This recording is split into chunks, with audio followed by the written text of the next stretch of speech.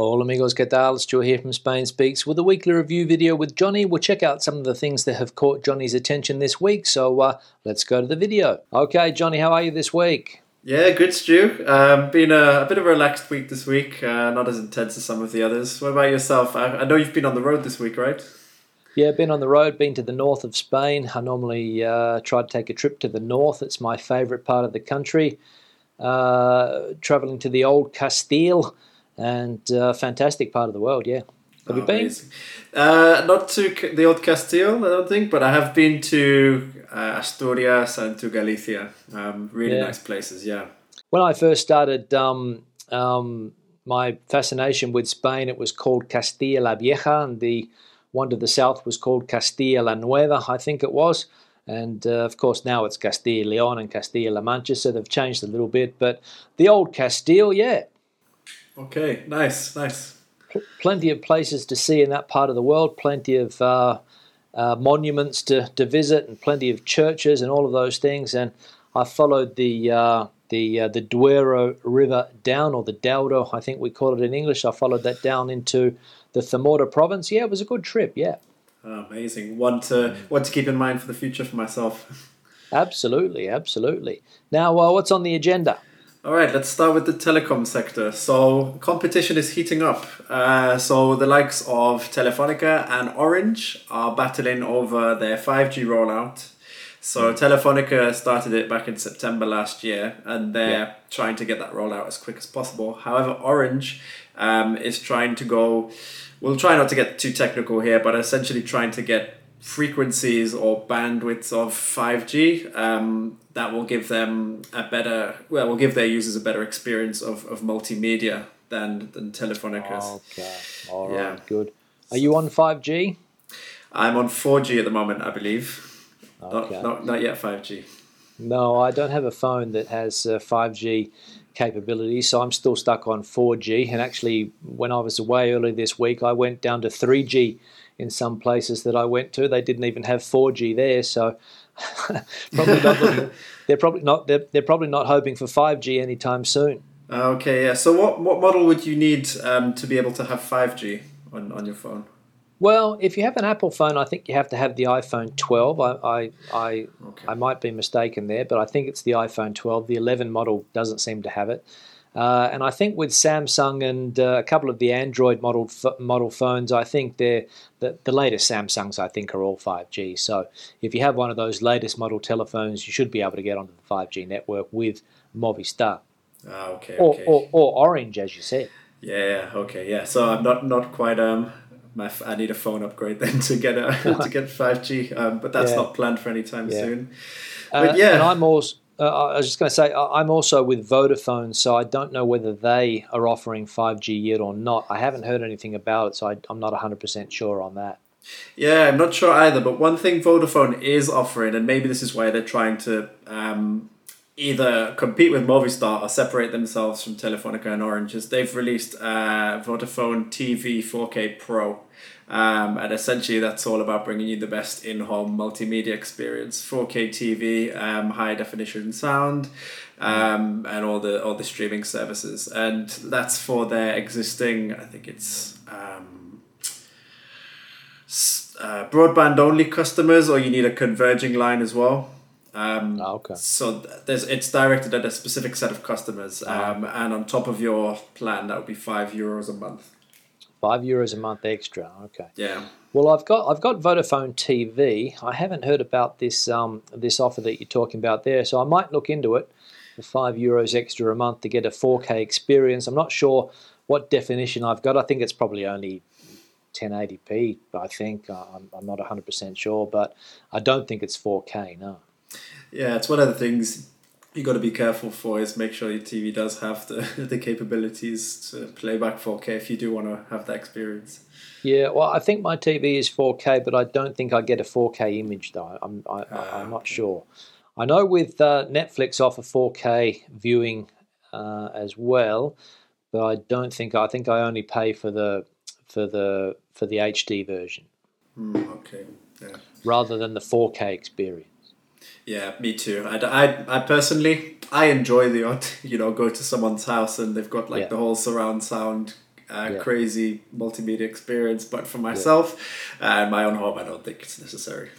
Well, I know from my experience with making videos and having a 4K camera that the difference in file size, for example, I mean, I'm just speaking about like a creator's experience here, and I know we had this discussion a couple of weeks ago, Johnny, with the file sizes that you were sending me that I thought they were 4K because they were so big, you know. Yeah.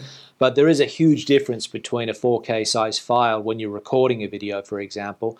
So at the moment, I'm recording in 1080, but if I went up to 4K, it would be the file sizes are a lot bigger, you know, and they really chew through the SD cards that I use. So I imagine if you're you know, putting everything in 4K through a television, I'm not sure whether you need a better broadband experience. Do you know what I mean?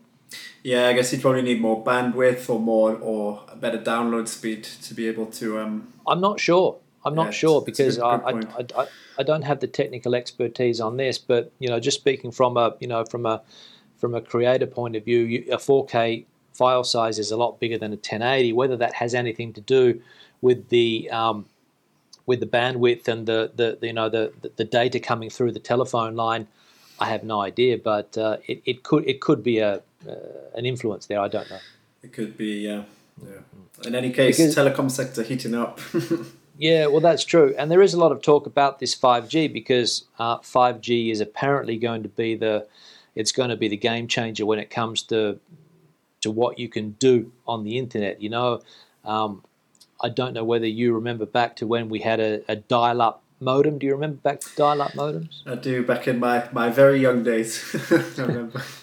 And the internet experience back then was pathetic compared to what it's like now. And probably even 5 or 6 years ago, to even watch a video on YouTube, you know, it used to stop all the time, and it used to get that buffering all the time. And now on mobile telephones, on the internet connections we have at home here, it's a seamless experience. So, and 5G is going to take it even further.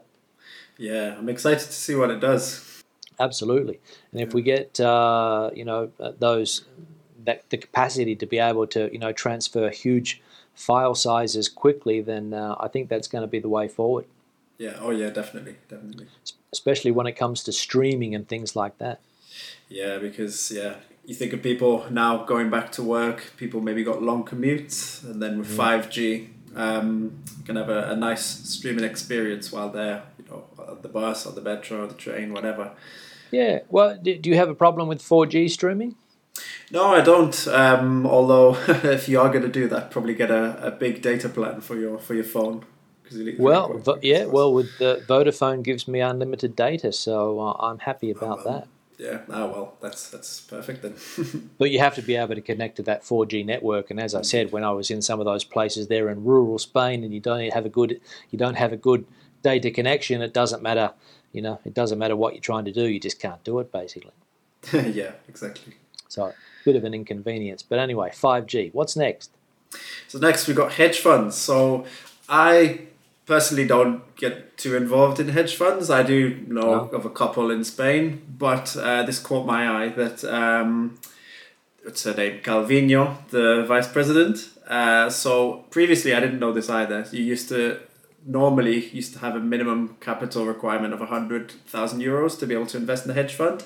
And she's given the green light for that to be reduced to 10,000 euros. So maybe, so now perhaps minority or smaller investors can start looking at hedge funds as a possibility to invest in Spain. Okay. So what's a definition of a hedge fund? Give us a simple definition. So a hedge fund is essentially where you would give your money to a fund manager. Normally it would be actively managed, and they would, they'd pick different assets, whether it's stocks, funds, bonds, whatever, and they would allocate your money across that fund. And the performance of that fund would determine your returns on the money you've invested, and they would then charge a percentage fee for managing the fund. Okay, so you give your money over to a fund manager, and they take care of it for you. You don't have to worry about the investment yourself. Just get a return, and that's it.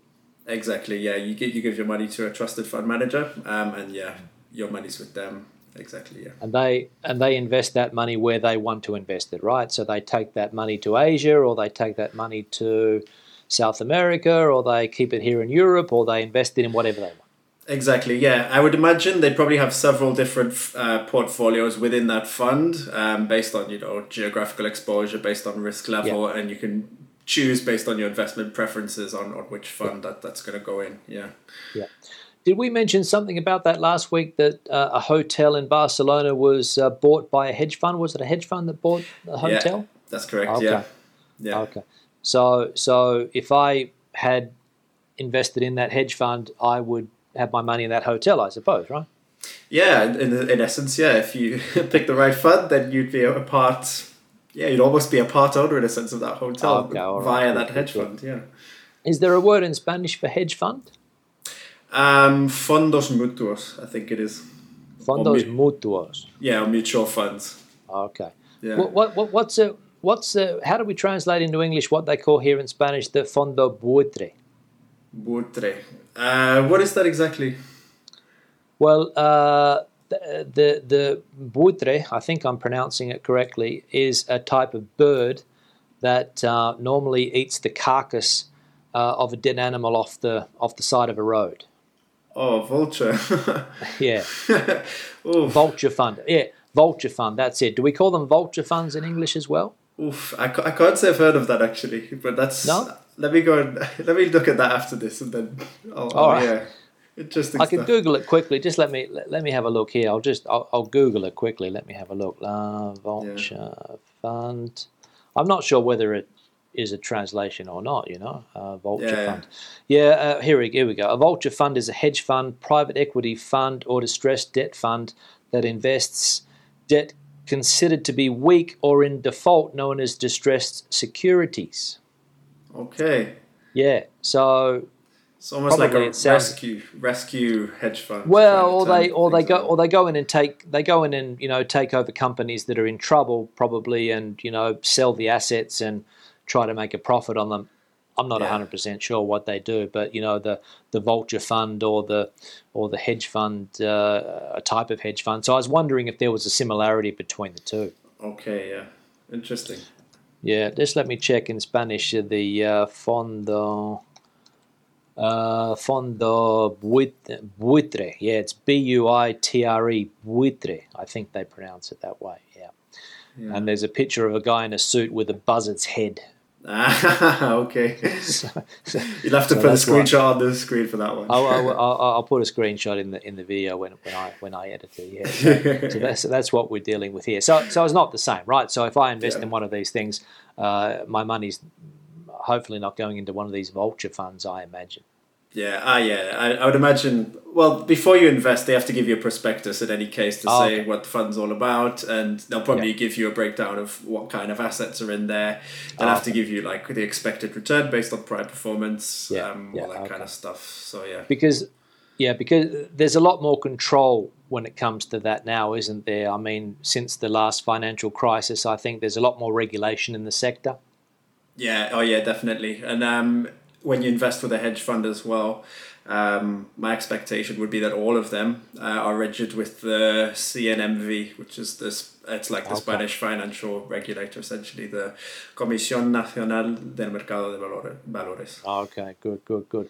So the economy minister or finance, was she the finance minister or economy minister, Calviño? Nadia Calviño. I think, isn't she the vice president now? Well, she got a promotion recently, with the government shake-up. I think, she's become the first vice president. I think they call it here in Spain. I'm not sure. There's a first one, there's a second, then there's a third. There's all of these different vice presidents roaming around. But she did get a promotion recently. That's right, because somebody left the government. Who left? Carmen Calvo, I think, left the government. So Calviño was promoted. That's right. Okay. Yeah. That's it. So she's brought down the limit. That's what we said originally, no? Yeah. I mean, for minority investor, €10,000 still seems like quite a lot. But for me, it sounds like a lot of money. Yeah. Yeah, but I think hedge funds now are going to be a lot less exclusive than they were before. You probably get was mainly the high rollers before, I imagined, €100,000 minimum investment. Wow, but 10,000. I don't think it's going to bring in a lot more investors, but still, some people who have that capital and are interested, then it's another option of investment that they can look at. More accessible. Exactly, That's it. All right, great. And what's up next? So I saw another article in our which one? Expansión this time. Yep. Same one where we looked at the best beaches in Spain, and they've broken down a couple of weeks ago we did. That's right. Yeah. Yeah, and in a similar article, they've broken down the cheapest and most expensive places to go on holiday in Spain, and there were some surprises in there actually for me. So let's get into them. All right. So we'll have a look at number one. Number one, according to this, is Las Palmas de Gran Canaria.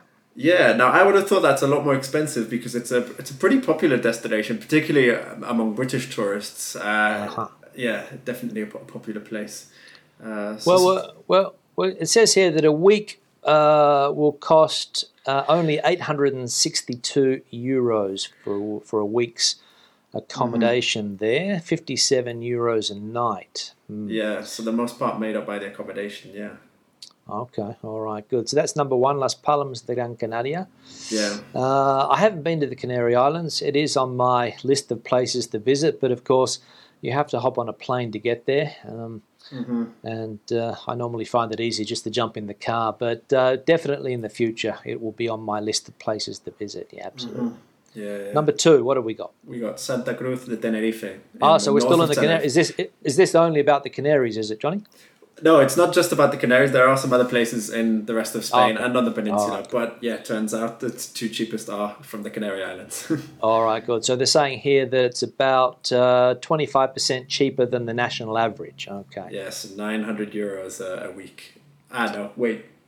Yeah, the weekly average, national average is €900. So okay, so we're talking about hotel, food, everything included, probably, right? Yeah, so definitely accommodation and car hire is included. That's common across all of them, and then I imagine food and car hire as well. Okay. Yeah, I mean not everyone, of course, will hire a car when they go on holiday. I can drive, but never hire a car. So. All right. So this is what it's going to cost, more or less, to stay there for a week. No, €900. Okay, flights included as well, I imagine. Okay. Yeah. So all right. Good. Number three, now we're on the peninsula. We got Sevilla. Okay, so Seville, 15% cheaper than the national average. Okay, to spend a week there, the average is around €1,017. Okay. Yeah, Sevilla, a really nice place to go.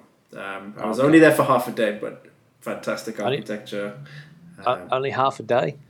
Yeah, we were doing a road trip through the south, and our flight was from Seville. Okay. Yeah, so we finished our last day in Cadiz, and then we went to Seville for the remainder of the time. Yeah, well, I think Seville's definitely a place where you could probably get at least a week, I think, in Seville. Yeah, definitely. To get to know it well. All right, good. Number four, let's have a look. Alicante. Yeah, another popular destination, of course, home of Benidorm. The home of Benidorm, that's it. We have a picture here of Alicante City. Okay. Yeah. Sorry, what did you say? You're saying Benidorm is up from Alicante, right? Or down? I can't remember which way. Yeah, Benidorm. Yeah, you head. You Alicante. Well, from Madrid, you head to Alicante, and then you turn left and head up the coast. That is Benidorm, it. Yeah. And what do they say here? The price $1,089 for the week. Okay, all right. Yeah. 1,089 in the city of Alicante. Yeah, and only 444 of that to accommodation. Oh, okay, all right, good. So accommodation, the cheaper option there. All right, good. What's next? We have Valencia. Valencia City. All right, good. Yes. And now we're up to 1,223. 504 is car rental. Yeah. Valencia probably going to get more expensive, I think, because I think more and more people are starting to discover the gem that it is. It was previously what I would describe as, it's like a Barcelona without the tourist numbers. But now I think, particularly where they get in top expat destination last year, and it seems to be a lot of startups located in Valencia. So I think it's gained a popularity, yeah. Well, I mean, let's be honest, Barcelona and Catalonia have got a bit of a bad rap over the last few years, and people might be looking for a less controversial, let's say, place to set up a business where they're not going to be dragged into some political situation that they don't want to be in. Maybe, I don't know. Maybe that could be the reason for Valencia's rise in popularity. Who knows? Next one. So Malaga. Yeah, Malaga. Malaga, a really nice place as well. Yeah, we've got a place where I come from in Perth. There's a suburb called, it's spelt Malaga, but we pronounce it down there as Malaga. And I tell you, it's one of the ugliest places that I've ever seen, Malaga in Perth, so I wouldn't recommend visiting there. But the Malaga here in Spain, a lot better, and we're at €1,306 for the week, and accommodation is what's going to set you back the most down there, so 628 according to this article. Yeah, price is creeping up now. It is. We're getting into, Madrid is next, so we're getting into the more expensive parts of the country. Mm-hmm. And a week in Madrid, €1,307, and accommodation reasonably cheap, only 406. Yeah. Now, car hire is the most expensive here, but to be perfectly honest, I think it's very unlikely that someone would hire a car to come on holiday to Madrid. Unless, I imagine that most of that goes in trying to find a place to park in the car, because yeah, that's true. have a car in Madrid is an absolute nightmare. Yeah. But to be honest, unless you're maybe taking a trip up to Navacerrada or La Sierra or to the countryside, then to do all the activities in the centre, the metro is more than sufficient. So you can take a train to the mountains. Yeah. Whether you need a car or not is a topic for debate. What's next? Barcelona. All right, good. Yeah. We're getting into the expensive cities now. Yeah. I'd be surprised to see. I'm just going to take a guess here. I'm going to say that maybe the Basque Country is going to be in position number 9 or 10. I don't know that, but I imagine that it could be up there. Okay, I won't ruin the surprise for you. But I would have expected to see Barcelona probably as the most expensive. Does it say how much a week is going to cost? Does it? Not really, no? So €89.50 per night in the hotel. Yeah. Okay. Yeah, €480 for a car. Yeah. Okay, so we don't have a total amount here. Okay, but more than Madrid. So obviously it passed that 1,300 mark. Okay, we'll have a look at number 9. Yeah. Mallorca, Palma de Mallorca. Okay, good. Yeah. Palma de Mallorca, 1,474. So Barcelona's probably in between there somewhere. Okay. Yeah, I've never been to the Balearic Islands, but I do get the impression that it is, a bit more expensive than some places in the peninsula. Yeah, I think it's one of those. It has a reputation as a fairly high-end tourist destination for some of the island. Obviously, if you go to Magaluf, maybe that's not the case, but I think there are a lot of places there where money will fly out of your pocket. Yeah. And number 10, Cádiz, number 10. Yeah, I was surprised by this. I was very surprised. Is that the last one? Yeah, it is. The last one. Yeah. So Cádiz, number 10. All right, good. What's the price there, John? So €1,496 per week. And do they say why it's so expensive? So 722 to the accommodation and 543 for a car. Yeah, okay, good. So I imagine that's because all of everybody from Madrid and Seville going to spend their summers there probably make it an expensive destination. Maybe that is the case. I don't know. Maybe, yeah. Yeah, good. So interesting. Some of the cheaper places and some of the more expensive places to spend a week on holidays here in Spain. Interesting. Mm-hmm. Yeah. All right, good. So on that note, we'll start to wrap it up, Johnny. There's nothing else, right? No, that was all for today, Stu. All right, great. It's good speaking to you again, and we'll speak next week. Perfect. Let's speak next week, Stu. Take care. All right, see you later. Have a good one. So there we go. That was the weekly review video. Questions and comments, please leave them in the section below. Debate the situation out as you normally do. Give the video a thumbs up if you liked it, thumbs down if you didn't. I'll see you in the next one. Hasta luego.